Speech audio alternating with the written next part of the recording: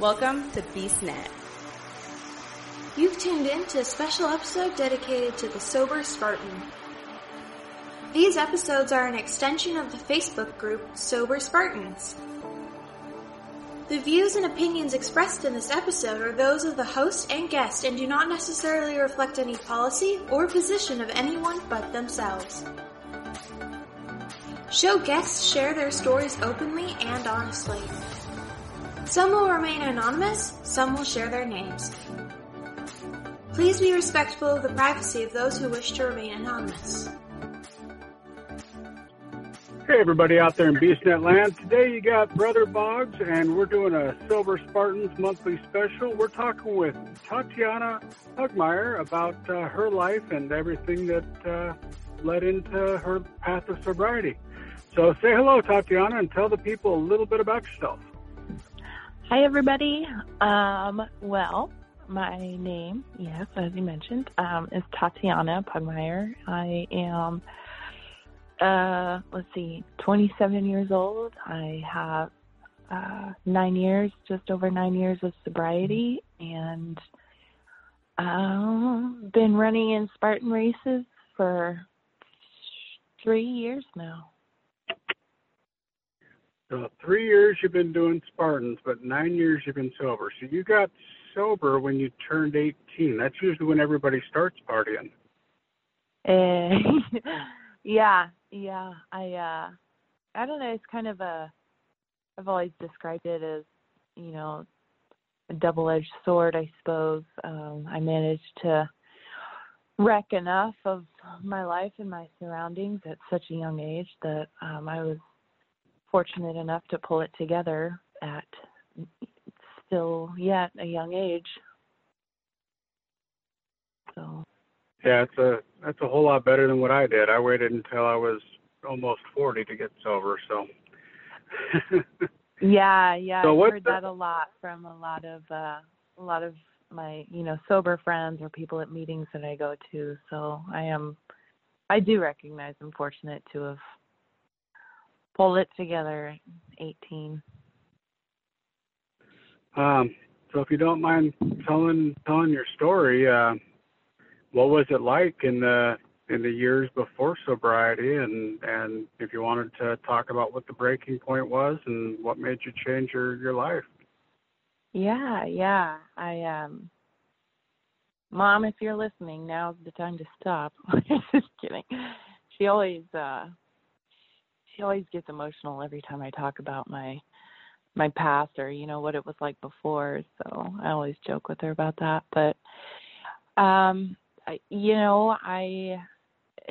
for me, I was, 12 or 13 when I started drinking alcohol, and I was living in New Mexico at the time in a really small town. We had moved there, me and my family, my sisters and my parents.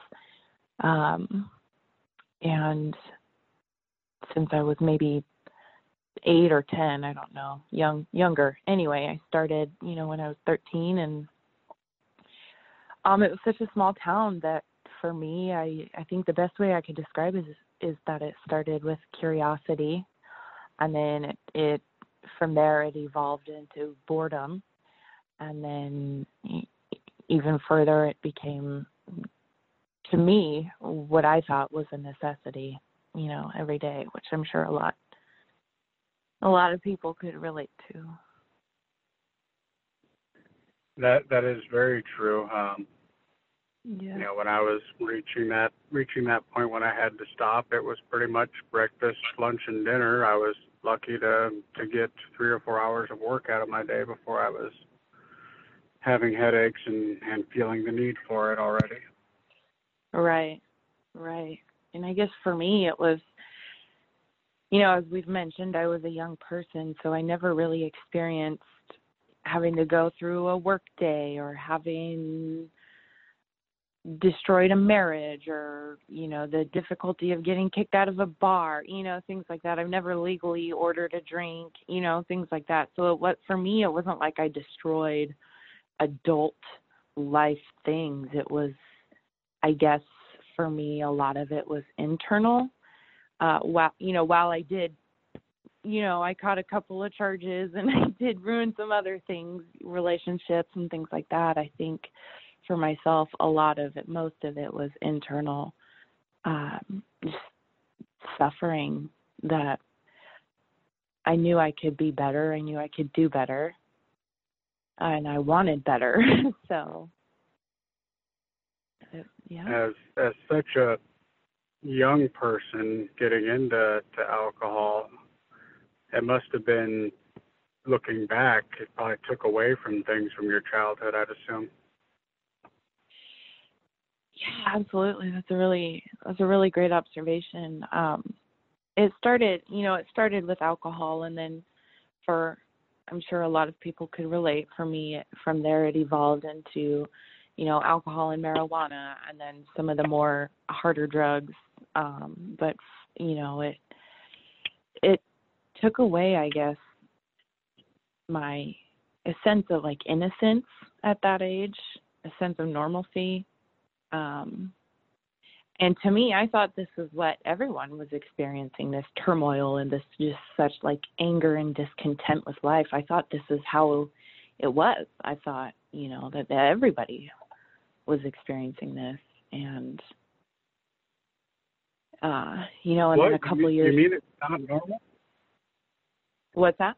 I always joke about that. What, you mean it's not normal to have a drink for breakfast, lunch, and dinner? Right. That's exactly how it was for me. And then it kind of dawned on me, maybe like a year and a half or 2 years before I got sober, that no, this is not normal. There's something very, I guess, abnormal about my behaviors, and they don't need to be this way. And yeah. Yeah, I could definitely see that at that age. Somebody maybe point that out to you, that it's not normal even. So essentially your entire drinking career was about 6 years of your life drinking, drugs, miscellaneous other, and something came to a head that caused you to stop. Did you want to talk about that at all? Yeah. Gosh, it was just after I turned 18. The years leading up to that, I don't know, I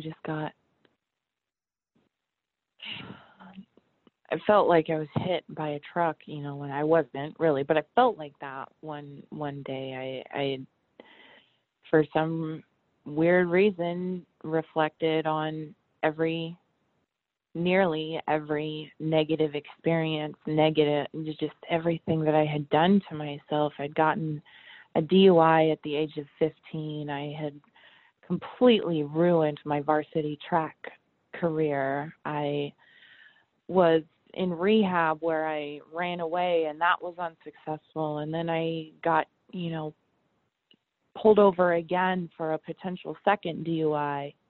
And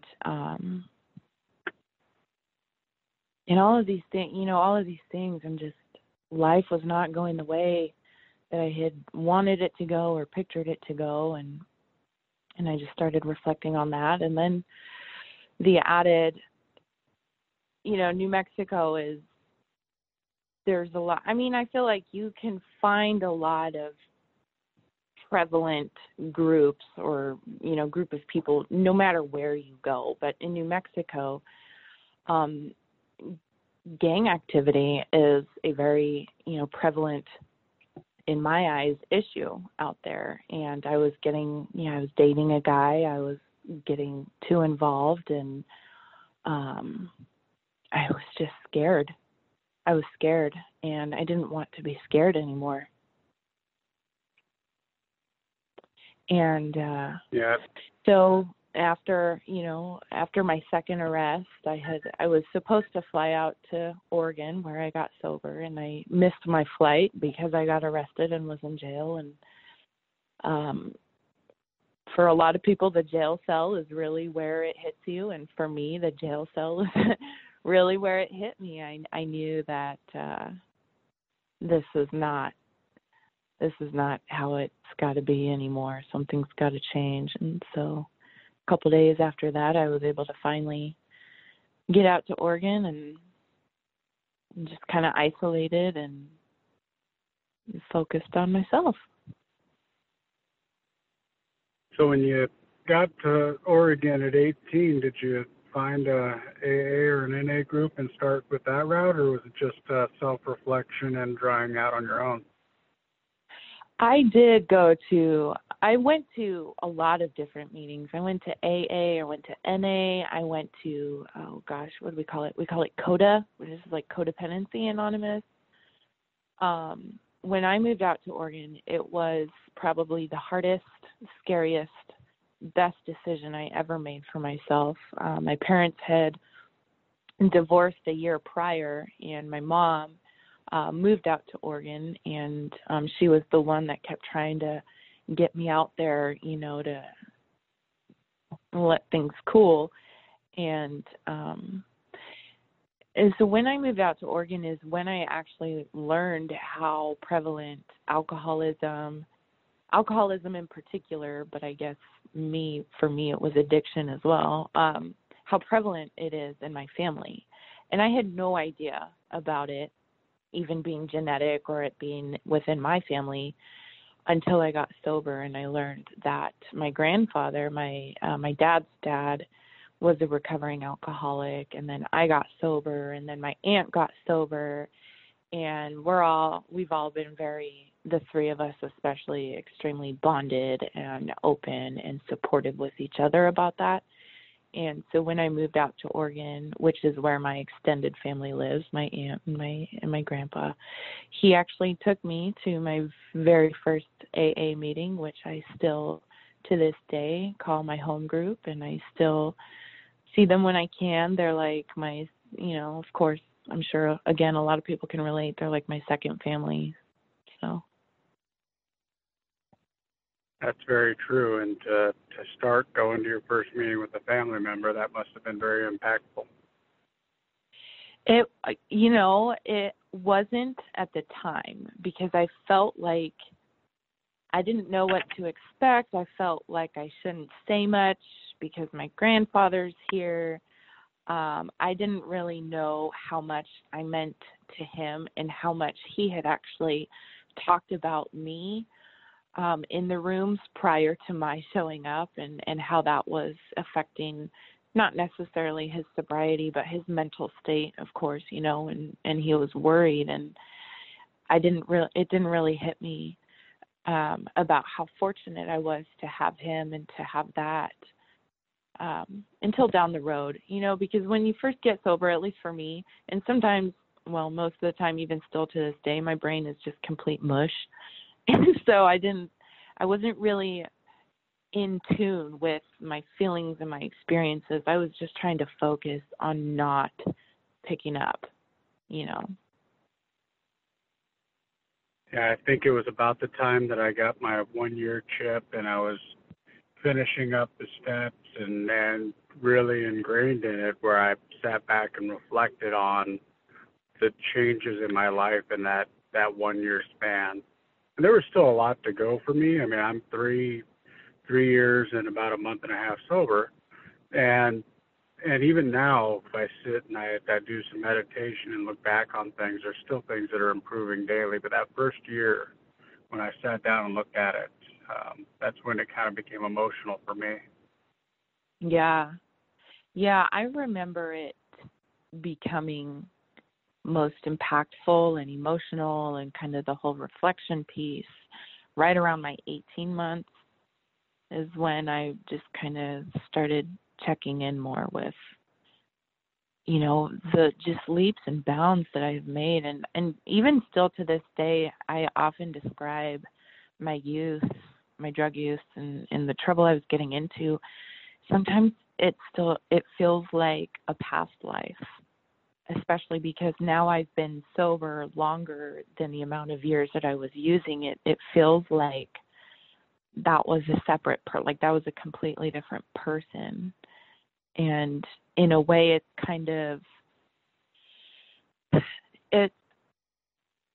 sometimes it's cool to feel like, I once lived this past life and here I am living this new life. And at the same time, I need to keep it at arm's length and remind myself that this is something I could very easily and very quickly go back into. For a while after you got sober, if I remember correctly, you started working with and you were looking at long-term being an addiction counselor or something along those lines, right? Yeah. Let's see, I probably spent the first year, hiding out, getting my bearings, just focusing on the next right step. And then I, after a year of sobriety, I started thinking, all right, I have this, it's like a new chance, a new opportunity. What do I want to do? Especially because I'm still young and, I haven't completely destroyed everything. I've got this. What do I want to do with it? And honestly, for a while, I thought I wanted to go to cosmetology school, which I'm glad I didn't. It's fun doing all that, girl stuff, but I wish I could remember the day. I wish I could remember the moment, that it dawned on me, but there was just a day where it had dawned on me to maybe I should pursue being a drug and alcohol counselor because, as I previously mentioned, I went to a residential rehab facility, and to my knowledge, the counselor that was there was not in recovery or, didn't appear to have a similar struggle. And so I felt like she heard me, she listened to me, but I didn't feel like she could relate or understand the just deep, intense, emotional, just internal feelings that I was feeling. And so I thought to myself, I want to be able to offer that, especially to adolescents. And so I went and got my degree and certification in drug and alcohol counseling, and I was a drug and alcohol counselor for just over 5 years. I was a counselor in many different settings. I was able to experience being a counselor in a adolescent residential rehab facility, and that was probably my favorite setting. I've been a counselor for adults. I've been a counselor at outpatient treatment settings. So it was a journey for sure. Yeah, I think that what you were saying about your counselor when you were in rehab not having that connection, when I even just talk with some of my friends that aren't wired the way I am, you don't get that connection, but then you find people like us that are just wired very differently. and we connect immediately. And and I feel like we can relate immediately to that. Just so many different emotions that you experience as an addict, to like a point of desperation, or just like that mental obsession, that I don't know. I feel like there's always something missing which, counselors who aren't in recovery, don't get me wrong, there are still some excellent counselors out there, and even more, there's some excellent people in this, in this world who aren't in recovery, but it's just a different connection that it's comforting to know that I'm not alone. Yeah, and that's why when you're in the meetings, I always say to get a sponsor, because that's the person that they've kind of been through that path, and a lot of times you pick a sponsor based off of other connections, and just that bond of sobriety helps so much. Yeah, absolutely.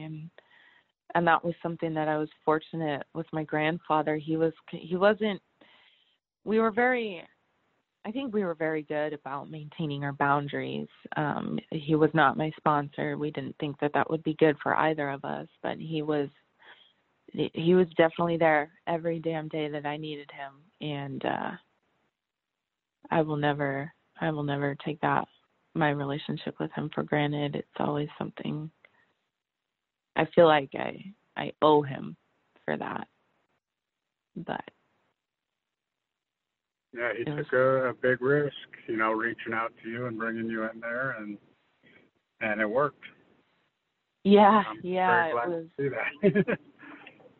Absolutely. It was definitely, of course, a lot of concern for the family, because I had, obviously the goal when I went to rehab was to get sober, and I didn't. And then, I relapsed, and then I'd gain maybe a week or a month, and then I'd relapse. And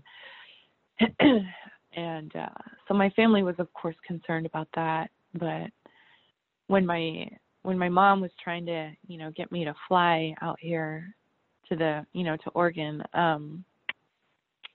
one of the things she made me do was call my grandfather and ask him if he would help me, because she knew that, she couldn't do this alone. She can't make someone, you can't make someone want to get sober. You can't really force anyone to do anything. So she was just trying to pull any support she could get. So I'll never forget the phone conversation with my grandfather. I was on somebody else's back porch because I'd been kicked out from my dad's house. And so I'd been, away from home for like 6 months. And I called him from a random phone number, and he didn't know it was me at first, of course. And then I explained to him what was going on, and I asked him if I move out to Oregon, are you willing to help me? And I thought it would be, some type of family, like, loving response of like, absolutely, I'm here for you, anything, whatever you need. And all he said was, only if you're ready to pull your head out of your ass. And today I laugh about it, and I completely understand, the boundary that he was trying to maintain with that of like, I will help you if you're willing, and still trying to keep, himself at a safe distance. But it was, from there, the rest is history. Yeah, you can't force somebody to get sober. That never works. And no, and you have, almost never. It has to be their choice. That was probably the last 3 years of my personal drinking career that my wife and I fought all the time because she thought I could just turn it off. Why can't you just stop? That kind of conversation, or you must stop, or I'm leaving you, or this or that. And so then it turned into hiding it. I hid it. Yep.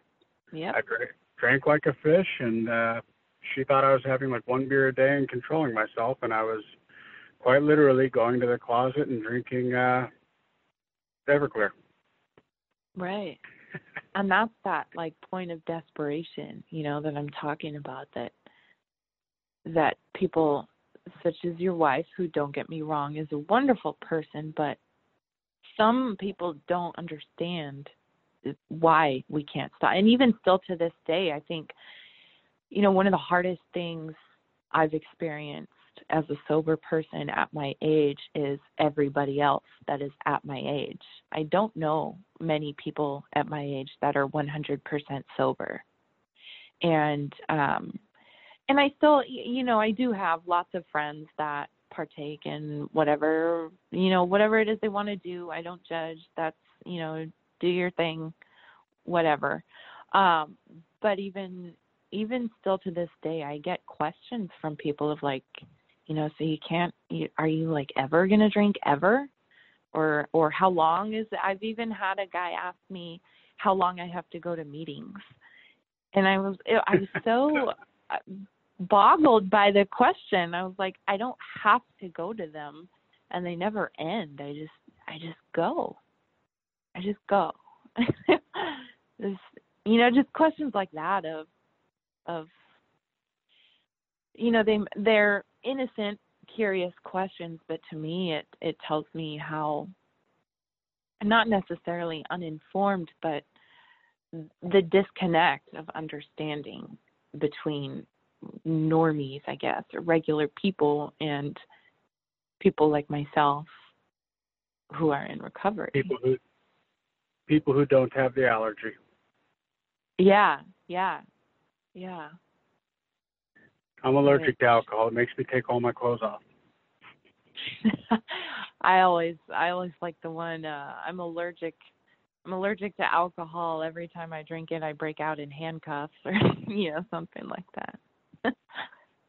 Exactly. And, when I first started going to meetings and I heard those stories of relapse, at one of my first meetings, a guy was there and he was crying because he had just got back from California where, he was up here in Seattle, had a couple of drinks, woke up a few days later in California, $15,000 gone, and his wife picking him up from jail. And he had no clue how it happened. Exactly. And it happened so fast. Yep. Right. And that's something that scares me. And again, I've even had someone ask, what do you think it would be like if you just tried to have one drink? And I like to think that, it would start off fun like it did, when I first started. It would be fun. And then that obsession would come back. And then it would turn into, every weekend. And then it would turn into every day. And then it would turn into losing my job. And then it would, it never ends, I feel like. And that's a risk I'm not willing to take. Yeah, my sponsor and I called playing it through. You sit down and you think to yourself, what happens if you take that drink? Play it through, all the steps in your head, and what point you end up in jail. Because that's just the way that we're wired. That's what's going to happen. Yeah. And you have to almost accept the fact at some point that is just who you are. Right. Because that's what has happened nearly every time before. And to me, it's like, it makes sense. It's down to a science. It's these repeated behaviors that I literally have no control. No control. Yeah. So where does racing fit into this for you?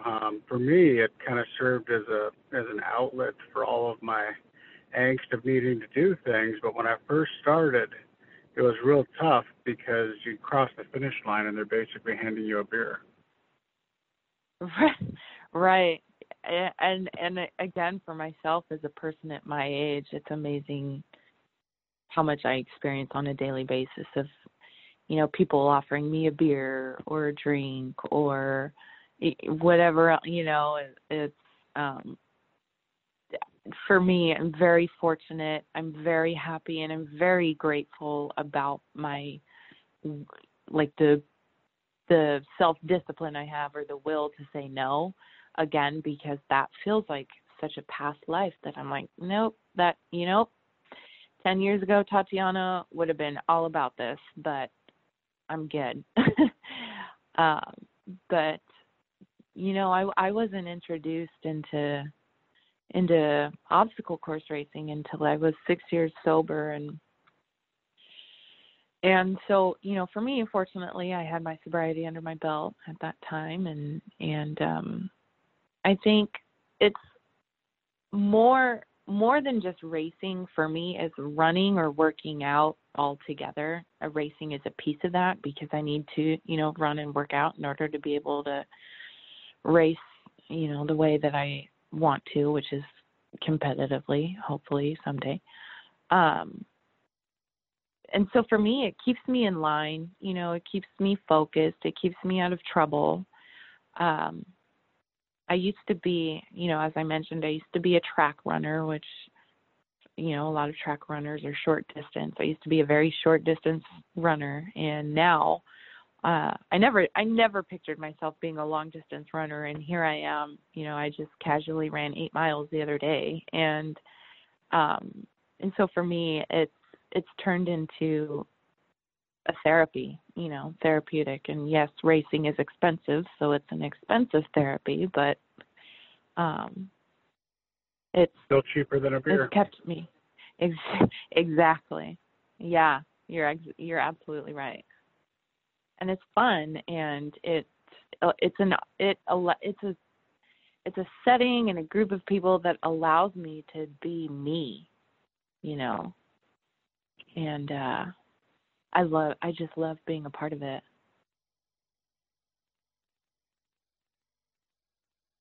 Yeah, it's a ton of fun out on the course, and like I said, for me it was real weird because I was still drinking when I started and did my first couple of races, a couple of warrior dashes, and so Mhm. of course at the end of those I drank, and honestly it was like $10 beers, so I didn't really like buy a whole bunch, but I made sure and I always got my free one, and anybody else that had bands I'd go get their free ones.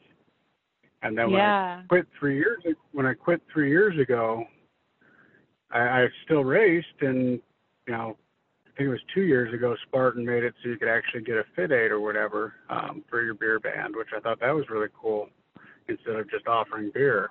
That's Right. when I realized it was 2 years ago. But Yeah. for me, just getting out every weekend, I'm out running or something. Mike and I, who Mike he's a normie. He drinks and he can stop. And it's amazing because him and I grew up. We're best friends now for 38 years. And we're completely the opposite when it comes to that allergy. Right. Isn't that amazing to like have nearly the same environment as someone else? You guys were best friends. You probably hung out a lot, hung out with the same people, did the same stuff. And here we are with two different outcomes where, you're having to refrain and he's, like you said, a normie. It's just interesting. And that's what intrigued me into being a drug and alcohol counselor, or the field of psychology in general, is like, what about my brain makes me different, makes that not a possibility for me as opposed to someone, it's just, it's intriguing to me. It comes back, I think, to that genetic predisposition because, like you said, you found a lot of your family, and oddly enough, a ton of my family is in the program, and I didn't know that until I started. And Right. a lot of my aunts and uncles. One of my uncles just celebrated 30 years. My aunt, I think, was 31 years or something like that. And Nice. and it's real weird because when I was a small child, we had these family reunions, and these were all the aunts and uncles that were the partiers, and they were just so fun to be around. And then I find out that they were fun to be around, but they weren't fun to be around for a lot of people. Yeah. And now they're all pushing years and years. Right. That's funny that you say that because I remember my aunt, the one she's also in recovery. I remember thinking the same thing about her. Every time we'd come out to Oregon to visit the family, she was so, smiley and fun. And I love her. She's so funny. And she's still, absolutely, she's still smiley and fun and funny, but it makes sense as to, why I thought that way when I was younger. And yeah. Yeah.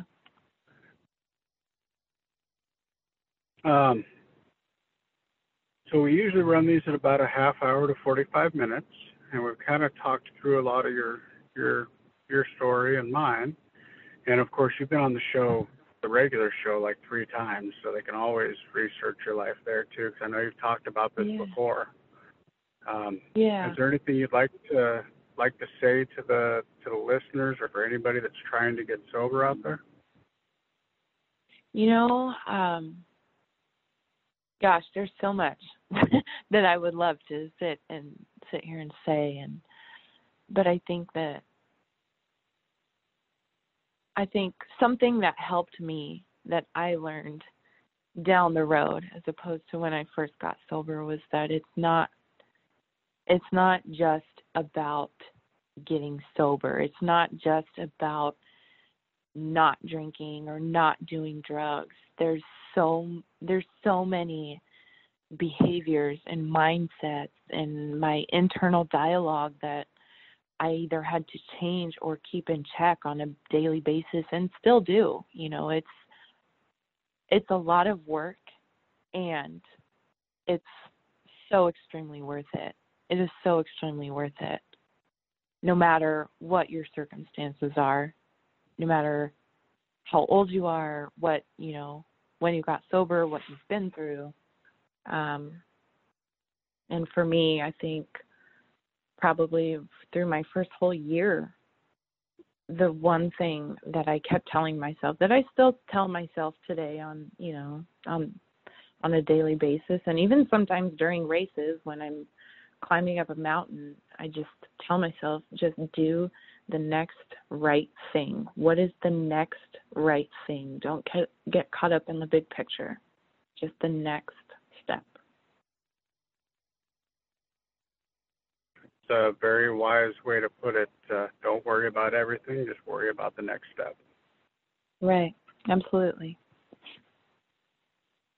Awesome. Well, I thank you for being on the show. Again, you're always a friend of the show, and you're always on. And of course, we hang out at the races with our mutual friends. That some are normies and some aren't. And eventually, right. I'll get Jesse on the show. He keeps saying, "Let's do it," and he just never finds the time. But he's busy. It'll be awesome to get him guy. on someday. Yeah, he's a good guy too. He's got a good story. He's always got lots to tell. Yeah, I think it's just going to end up, we're going to end up at a workout. I'm going to have to pull out my phone and just record us talking, because getting him to sit in one place very long doesn't work. I absolutely agree with that 1,000%. But I appreciate you for having me on the show, and if anyone has any questions or wants to reach out, like I said, I have a educational background in the lifestyle that we once lived, so I'm always here. I'm always willing to listen. So.